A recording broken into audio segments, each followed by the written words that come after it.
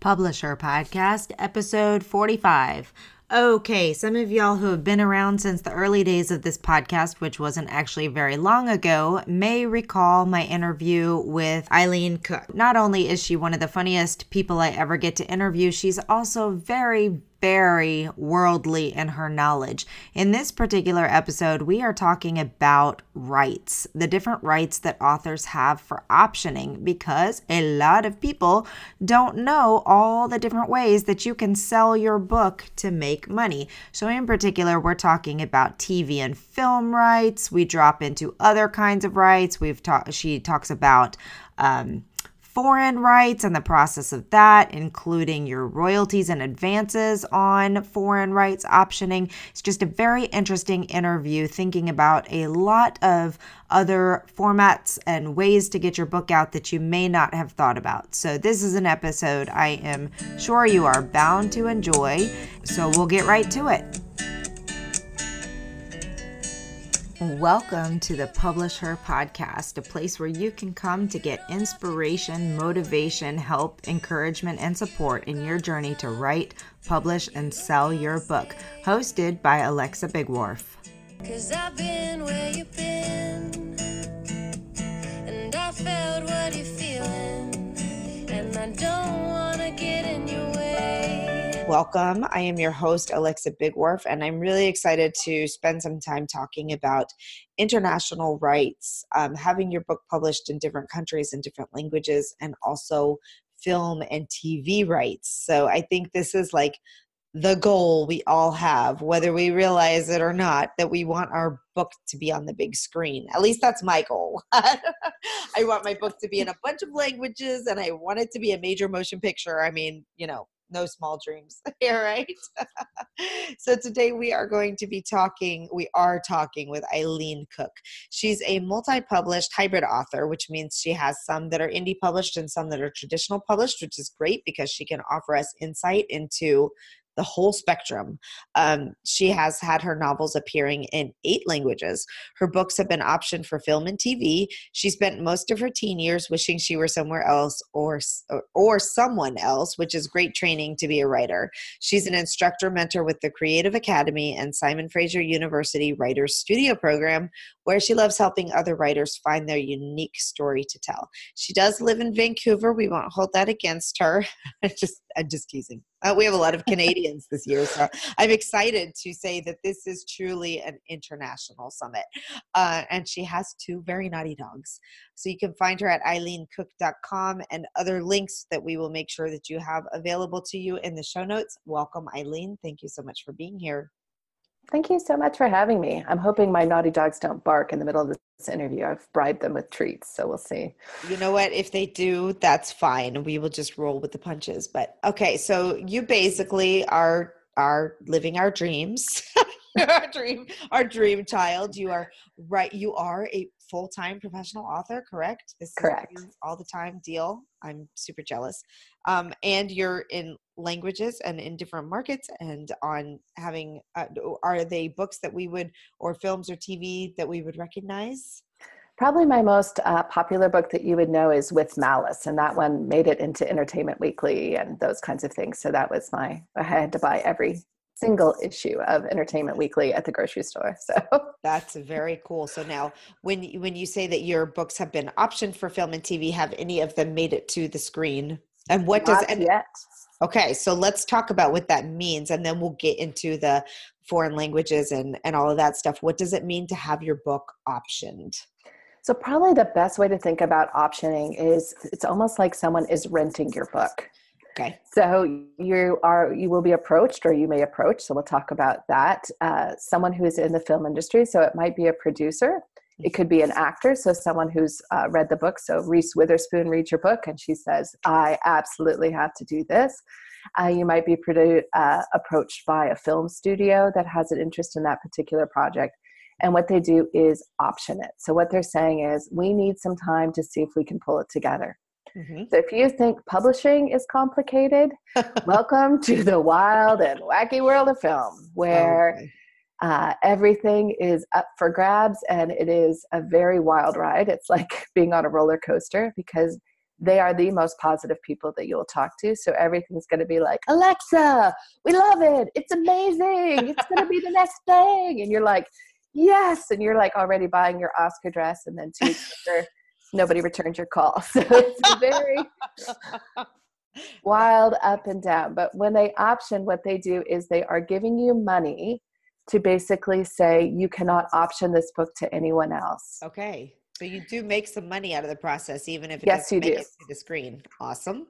I happen to know one author who, I won't say his name because it's not my story to tell, but he has made $15,000 a year on option rights for 30 years. Oh my because gosh. they just keep renewing it. And he said to me, I kind of hope they never make it. I don't know if they're willing to pay him $15,000 a year for 30 years. I would imagine that what they would pay him for actually producing the book would be significant. I don't know how that works. Well, that's actually a good thing to kind of just talk through a little bit. So Okay. the option is, what it does is it gives them a set amount of time. And as the author, you're looking to kind of restrict that time. And of Sure. course, as the film studio, they're looking to extend that time. So typically what you will see is they will want, forever and a day, but what you're going to want to do is limit it. And it's usually 1 year to 18 months. Mm-hmm. And after that, they have the right to renew, which is obviously what's happened to that author. And Right. during that time, what they're usually trying to do is, one, come up with money. So if they're producers or so forth, they're going around to various people and they're trying to solicit that this is the project they should make. They're trying to onboard people. So you'll hear the term, somebody's been attached to a story. So that might be a director or an actor who will say that they're interested. They may be starting the process of getting a screenplay done. So they're paying a screenwriter to do up a treatment. They'll come up with what they'll often call a show Bible or a show lookbook, which will be sort of pictures and, kind of short descriptions. People in the film industry, they have a short attention span. So most of them are not going to read your book, unfortunately. They're going to be reading a short treatment. The picture book. They're going to read the picture book version of your novel. So they will be doing all of that in that time period. That's so awesome. What do you get for an option? So it's really going to vary, and it's going to depend on who's optioning your book.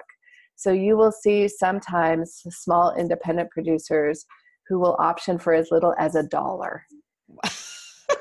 And they are just basically saying, I want to hold this. Please give me some amount of time.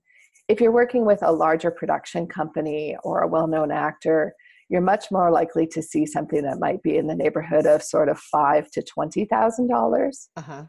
And that's usually a percentage of what you would then get if it was then made. So for example, if they option it for $20,000, if it then goes into production, you would get another amount, and then you would get a final payment if they actually make it all the way through.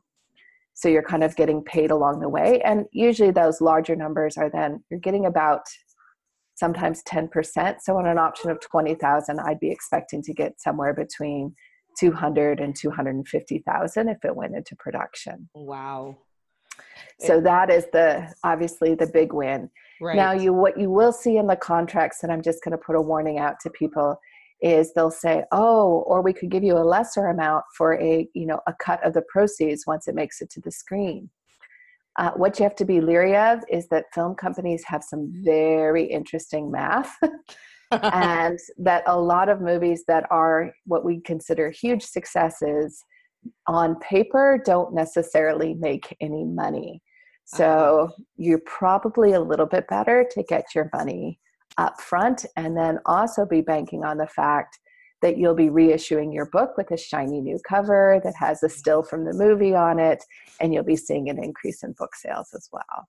Oh, that's so cool. Well, and that, I mean, this might be a good opportunity to transition, because I've also heard that that's kind of the similar situation when you're selling foreign rights, is that often it's better to, and you can say if this is true or not, this is just what I've heard, that it's better to go ahead and get an in-front payment for the rights to your book rather than split royalties or do a royalty share over the production of your book in a foreign country. Do you know if that, would you agree, or can you tell us your experience with selling the foreign rights? Well, what I would say is, and it's advice from my agent is my agent would say, let's get some up front and let's get royalty. Even better. Well, I love my agent, and she thinks that way. She's like, why are we stopping ourselves there? I think whenever you as an author can get some money up front, or you need to make sure that you're very clear in understanding how the royalty split works, which is just my advice in general, is I think so often as writers, when we are offered something, we're so excited, we're so thrilled to just be at the table that we will sign almost anything without looking and without understanding. So for me, I have always done an advance plus royalties, and my royalty split is very similar to what I would see in a US publisher. So in fact, I get a check ongoing that I'm apparently very popular in France. I'm like the Jerry Lewis or something. I have no idea, but I still get royalties twice a year from a publisher. And the book has been out 10 years now in France. So I'm still getting a royalty check from that. Now, I'm not, buying a house on the ocean with that royalty check, but I certainly never say no to money that comes in the mail. Absolutely. And that's actually the point I'd love to make to people who are watching this is I don't think often enough that writers think in terms of understanding our whole industry. So there are obviously print rights, there's digital rights, there's audiobook rights, there's translation rights, there's movies, there's television. In some cases, there might be merchandise rights or even franchise rights. Right. So understanding all the different pieces that you have, and particularly I think things are expanding and growing. So one of the things that I'm really excited about is audiobook rights. Right. And there's a company that I've been using that I love called Findaway Voices, which allows you to contract with audio, the word I'm looking for, readers, I guess, narrators, that's the term. And you can do a hire with them. They will help you produce your book and help you put it up on all the different sites. And with audiobooks growing, I think that's a really under-tapped market because for a lot of us, we just didn't ever do that. But it's possible if you're not careful, you've given away those rights. Right, without even thinking about it. That's a good point. That's, I think, such an interesting point that you bring up because I do hear this discussion a lot with authors, and like one of the reasons that they want to self-publish is so that they don't have to give away all these rights and all this kind of stuff. But I think it's important to note that even as a traditionally published author, you have the right to negotiate the rights that you do and don't give. So, and also being careful as an indie published writer. Look at the contract. Like if you're putting up with Amazon and you check world rights, right, you cannot sell foreign rights. Oh, good. Wow. That's really important. So the global distribution gives away your foreign rights. So you want to read that contract really carefully about whether or not you're giving away rights to sell your book in English in those foreign markets. So for example, Amazon, of course, is everywhere. Right. Or have you, just read very carefully, have you ticked a box that says they actually have full world rights, which would mean they would have translation rights. Oh, so wow. Taking a look at that. And again, I think that's the thing where as authors, we're so excited, whether that's traditionally published, where we're just like, you like me, I love you, right? Mm-hmm. So we're so excited. Or indie published, where we're just, doing all these things. And for most of us who are, doing indie published, depending how much you're sort of putting things up and you're ticking boxes, and you may not be aware. I know a lot of people, have been surprised by the fact that Amazon's contract, for example, can be changed. So what you get as a royalty split, they have the right to change that and shift that. Oh, wow. I'm sorry. It's my dog that's being naughty now. Hang on just one second. Okay. So, I did not realize that. So when you say that it can be changed, do you mean as in we have the rights as authors to change the contract, or do you mean that Amazon can come in at any point in time and change the contract, or both? And does that have to be done if that were the situation, would you be notified of the change with enough time to respond to it? Or is it here's our new policy and you've signed up for this, so here you go? So I would double check because don't want to make sure that I lead anyone astray, but they do have to give you notice. So they will send it. So you will see, and Amazon has changed terms as they've gone along. And certainly they are the ones who have really opened up the ebook market. Like, at the risk of dating myself, my very first book that came out had no ebook rights on it because nobody was buying ebooks. Right. It was like, who's going to read a book on the computer? Like, it was this ridiculous idea. And, I sold that book in 2006. So we're not talking ancient history, or at least I don't feel like I'm ancient history. No, it's not that ancient. So it's all ancient. At the time, and Amazon is a business, as publishing houses are. I think sometimes, writers, we get like, oh, they're trying to screw me over. And they're not. They're running a business. Right. And that's where we have to put our hats on and start saying, oh, right, I'm a business too. Right. Whether you're traditionally published or indie published, making sure that you understand. It would be like going into a restaurant and having someone say like, well, I don't know what the food safe laws are. I just like cooking. That's what I like. I never bothered to learn about payroll for paying waitresses. So I didn't know I had to have insurance. Right. It's understanding that you are now a business. And, I've heard the term, writing is a craft, but publishing's a business. Mm-hmm. And so understanding that, and maybe putting on a different hat and being willing to speak up. Contracts, can be negotiated. Now, they are going to be a little bit more challenging if you're a small fish and you're trying to negotiate with Amazon. Right. But Amazon does have things where you can change. So, for example, you can be a part of Kindle Unlimited. Right. But then you can, pull yourself out of that program. But make sure you understand how that works. Right. Like, what's the time frame you have to do? Right. Consider, setting yourself up, whether it's with Excel or some other kind of software, or whether you're old school like me and you just have notebooks and planners, but some way where you're tracking when are rights up for things. So for a lot of traditionally published authors, one of the things to understand is in your contract, if your agent negotiated it well, there's some clause about when your book will come out of print. And so in the olden days, i.e. before 2006, out of print meant literally what it said was that the book they were no longer making copies and shipping them to bookstores. Right. With ebooks, of course, nothing is ever out of print. Right. And so what you will see in most contracts is that the book has to be selling so many copies per year. Mm-hmm. And of course, as the publishing house, they want that to be as low as possible. Mm-hmm. And as the author, you want that to maybe be a little bit higher. Mm-hmm. But those rights don't just automatically revert back to you.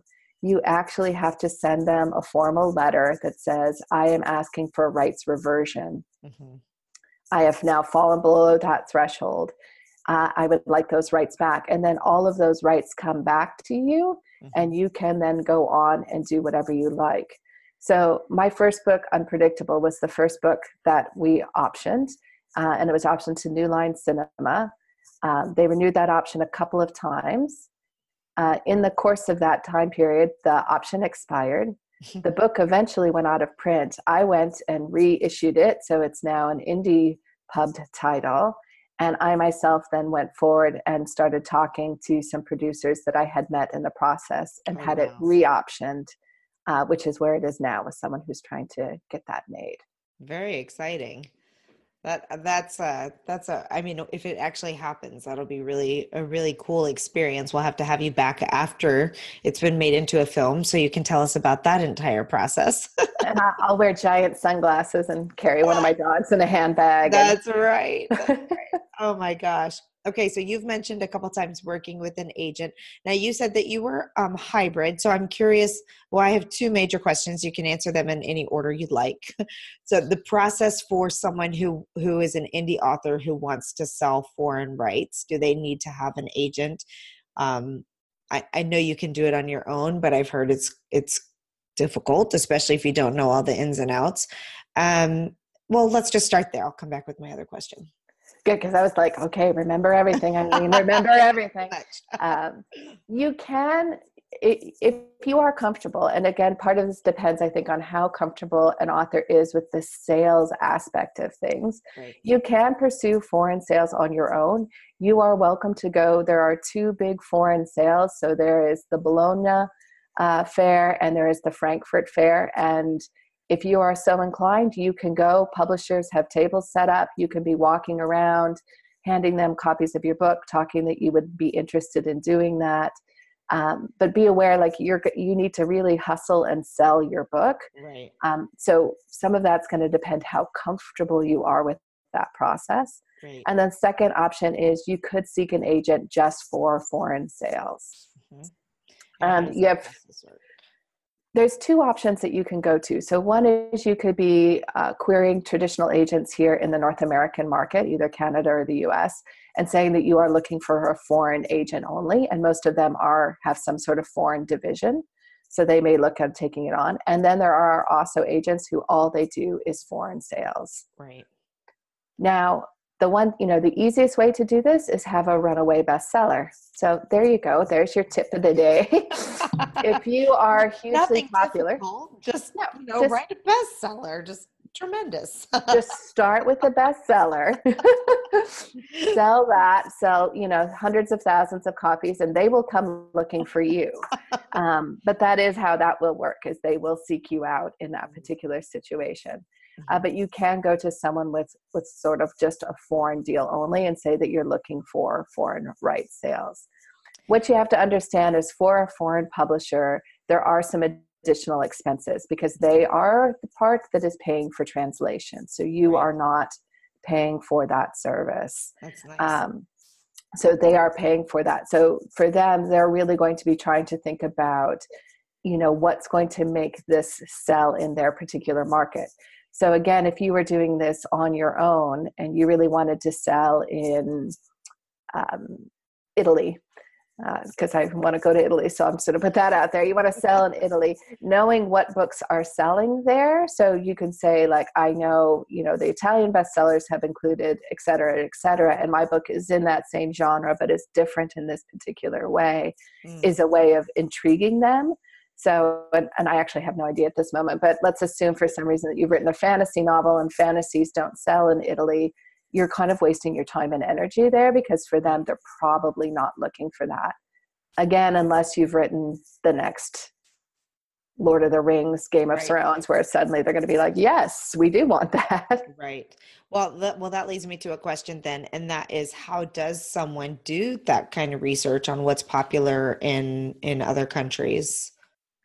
It's as simple as, to some degree, getting out your friend Google and kind of Always going Google. When in doubt, Google, and sort of looking at what is selling in particular markets. I keep a lot of eye on England because, one, I love a lot of English books. So one of my favorite thriller writers is a woman named Liz Nugent, and she's hugely popular in the UK. She did a book here, Unraveling Oliver, which was fairly popular, but she hasn't had the same level of success. But if you read her book versus something like a Gone Girl, you'll sort of see just a few differences. And if I was talking to the UK market, I would use Liz Nugent as a comparable versus, strangely, Gillian Flynn. So that leads me to what I feel like is a dumb question, but I want to make sure that it's answered. And that is the UK considered a foreign market? And do you sell specific rights to the UK? Yes. So if you look at contracts, you will see, again, always look at what you're signing. So you might sign something that says World English.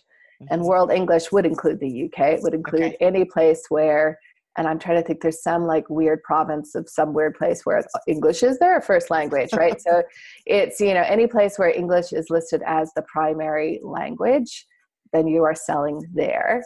But otherwise, the UK is a foreign market. And for example, not only am I a hybrid author, I'm a hybrid citizen. So I'm both American and Canadian. Oh, wow. And one of the interesting things is I have sold in France, and I have also sold into the French-Canadian market, and they're considered two separate markets.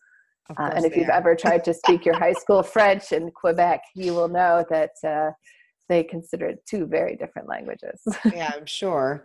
Oh, that's interesting. I never even thought about, you just assume you're like, okay, but if you think about just Amazon on itself, Canada has its own Amazon site, and yeah, you can really get bogged down into trying to figure all of this stuff out. Okay, so let me recap just a little bit here. So if you were trying to do it let's just talk from the view of finding an agent, because I think that's going to be the easier route for most people. So you would go out, find an agent who does foreign rights exclusively, do your research, because not only it's just like selling a book to a traditional publisher in the fact that first you have to sell your agent, and then you have to sell, so you have to get the agent first, and then they will, because most of them work on commission. Is that correct? I'm going to be really clear on this part. They should only be working on commission. Okay, good to know.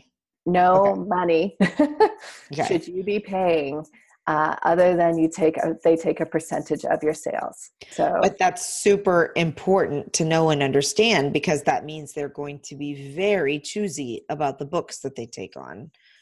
Yeah, they're very choosy because they are often spending a lot of time / money for them, trying to build you up so that they can make money from your book sales. So they are going to be selective.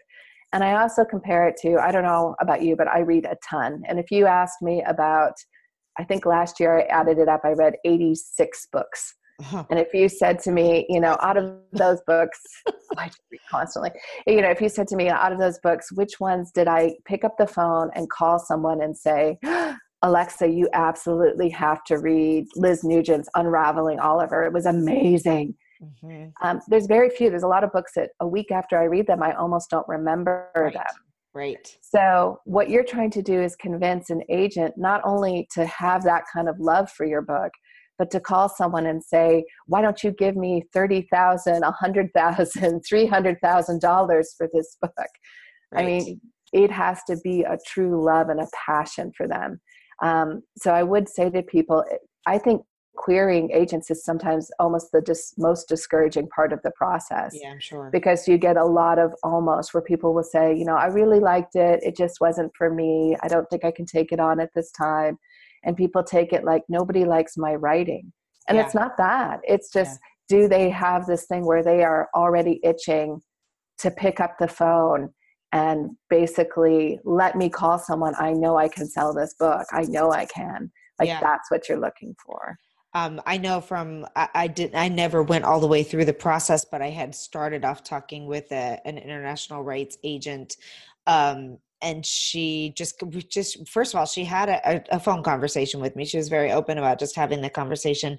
And the book that we were considering is it's a children's book written in English rhyme. And there's so her biggest concern was that it would be really difficult to produce the same effect of the storyline translated. And that's something you have to think about too. Like, is your book even can you translate a rhyming book and still have the same effect? But we had a great conversation but she was very, like, some of the questions she was very concerned about, like the number of sales that had already happened in the US market. So I think these are things I've never actually gone through with an agent, but I would guess to your point on, the fact that they work on the commission and the fact that they have to go convince somebody else to pay to have the book translated and promoted and marketed and all these things in a foreign market, they're going to want to know, is your book selling? And if your book's not selling in the US, why would you think it's going to sell in France or in Germany or China? And, so do you have anything to add on that? Anything to add on that? I would say you're bang on. And just for people to remember again, that's not a reflection on whether or not you wrote a good book. Right. That's a reflection on the market. And it is a challenging thing because, I've had experiences where I've had books that have done really well with sales, and then had another book that didn't do as well, and trying to figure out, why did that happen? I might even like the other book better or think like, it's a better story. But there are so many market forces that are at work. And that's why I think, keeping track of what you've written, where it is in the process, whether or not you have rights or don't have rights, and constantly doing things like this summit where you're educating yourself, because our business just keeps changing and evolving. That's for sure. And you need to, sort of stay on top of those things, whether that's, through something like this, or you belong to something like, the Creative Academy that I'm a part of, or, things where there are opportunities to talk to people and understand, what's happening with audiobooks? Oh, wait, I didn't know you could do an audiobook on your own. Like, how does that work? And what are the costs for that? And really starting to think through terms that we don't think of with writing, like return on investment, Right. and all of those types of things. But those are the publishing side. Yeah. Well, then let me ask you another question. As a traditionally published author, at what point in time do foreign rights conversations come up? Are they part of the initial package, or do they too also wait to kind of see how the US market goes before they start pitching it to other countries? You'll see it happen both ways. So one of the things you need to understand is the first thing that your agent will be negotiating with the publisher is, does the publisher retain foreign rights, Mm-hmm. which is they have the right to sell it. You still will get money. Like, it's not that they get the money.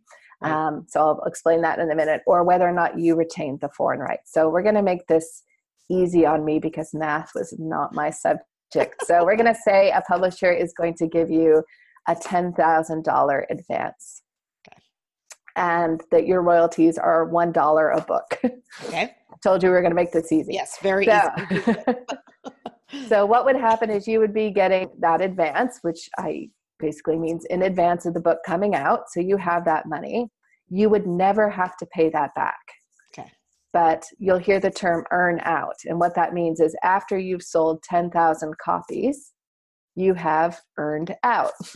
And after that, the publisher is paying you $1 per book for every book after that. Okay. Now with foreign sales, how that works is, let's say that the publisher has retained foreign rights.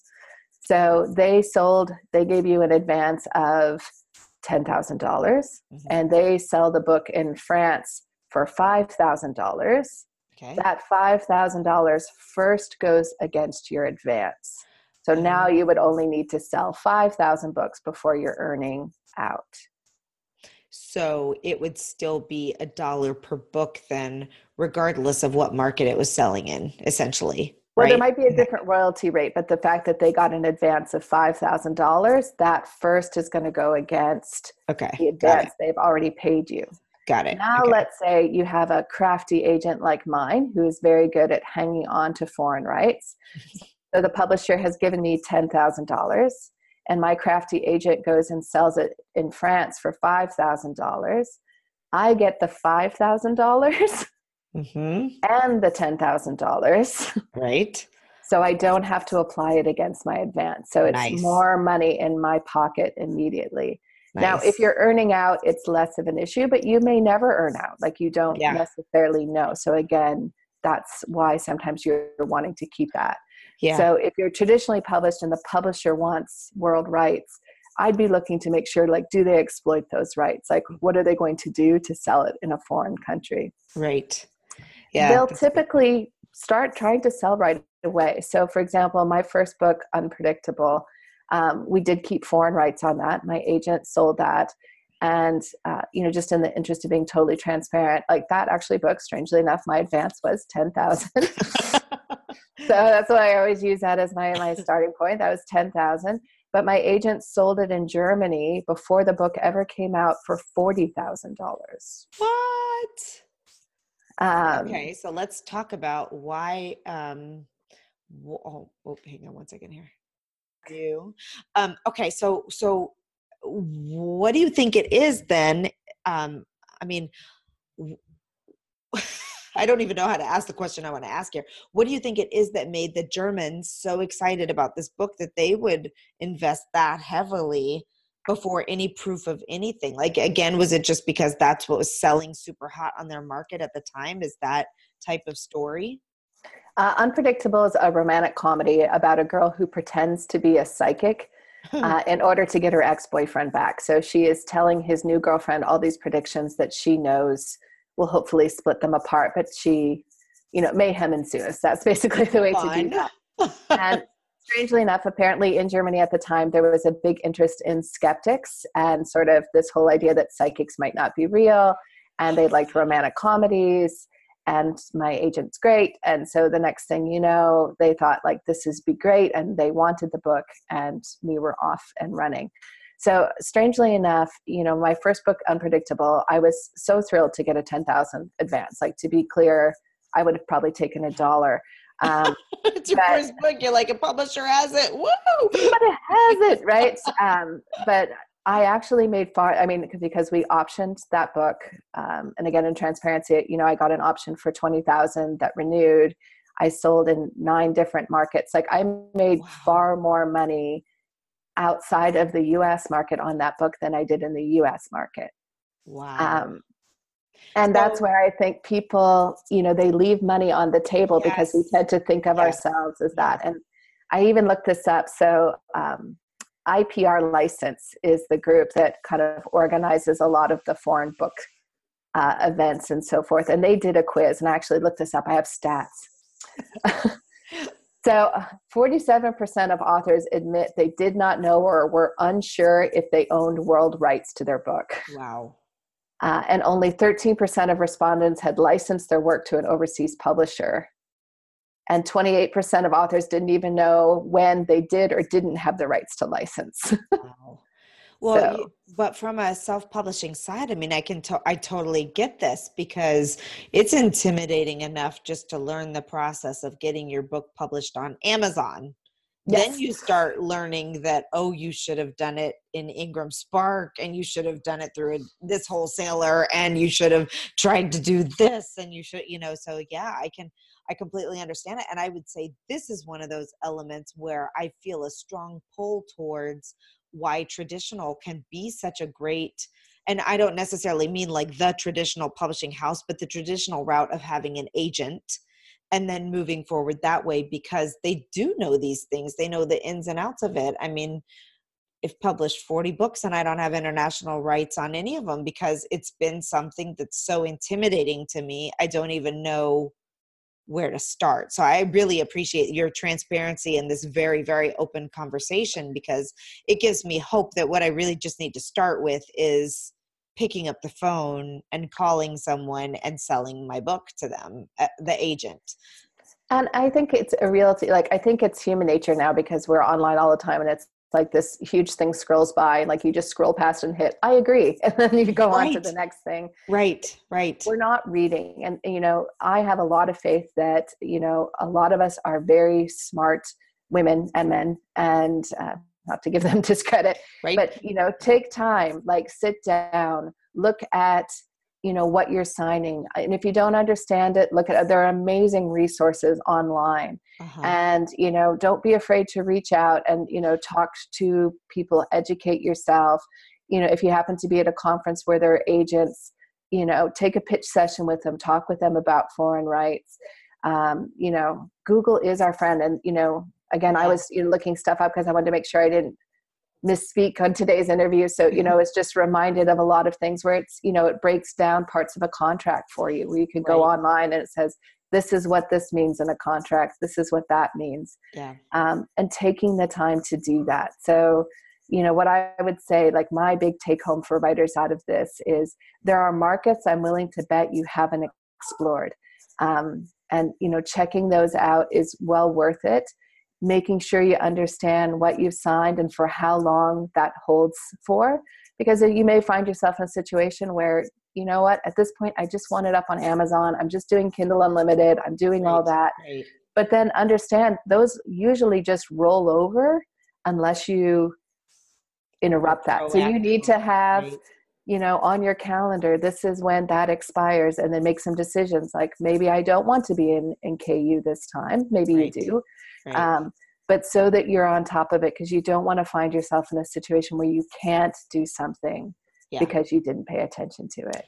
Well, and it also makes me wonder, like with a lot of the sites like Kobo and BookBaby or PublishDrive or any of these other organizations that are out there with the intent of distributing your book for you.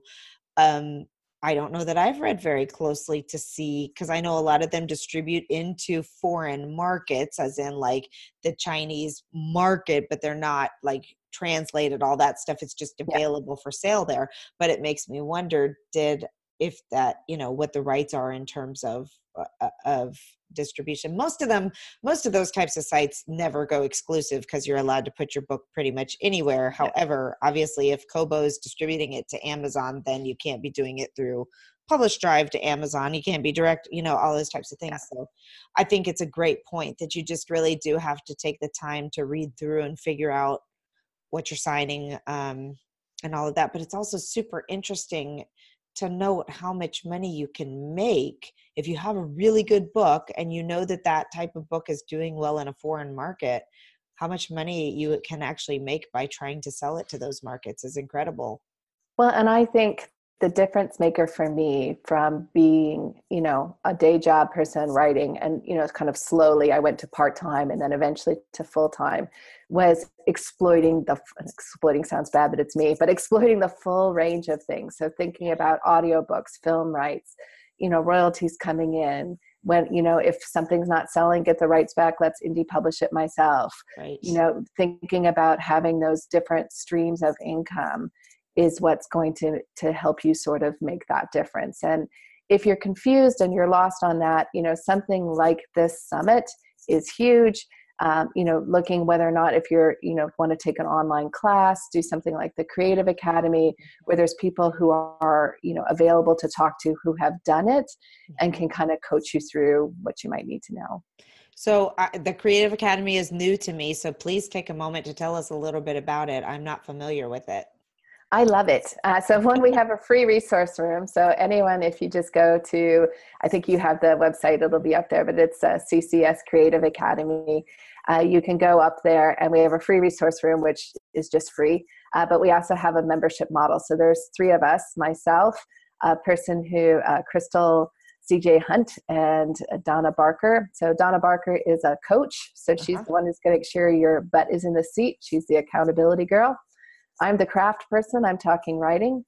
And Crystal is a very successful indie published romance writer. And she used to be a publisher. She used to run Gumboot Books. Oh, wow. So we each have weekly office hours where we answer people's questions. So people can come in. It's similar to this. We actually use Zoom. So people can ask questions. We have master classes. We're doing interviews. So we interviewed, for example, my agent, Barbara Powell, and she answered people's questions on different things. We did something with Find Away Voices. We've done something with some other different groups. So we're bringing in people to sort of talk and get their questions answered. So it's meant to be an online community where we have hopefully a lot of fun, and also people can pick each other's brains. So there's we have people who are New York Times successful Hugo Award-winning authors who are members, and they're also there and able to answer questions for people too. Well, you've given us a lot of information about something that I was completely not knowledgeable at all. So I really thank you for that. And we will make sure that everybody has all the links. Do you have any final takeaways or tips or points that you want to make sure that people really, really have on the top of their brain as we leave this conversation? I would say the biggest thing is remember that there are 2 sides that you're going to be. You're going to be your author side, which is going to be your creative side, and you're going to have your business side. And don't be afraid to be a business person. Your art has value. You are not money grubbing to want to earn money from your art. What you are is a business person. So wear that proudly. Yes, I love that tip. Thank you so very much. I appreciate everything that you shared with us. And this was phenomenal. And now I need to go looking for agents. All right. Have a great day. Thanks so much for having me.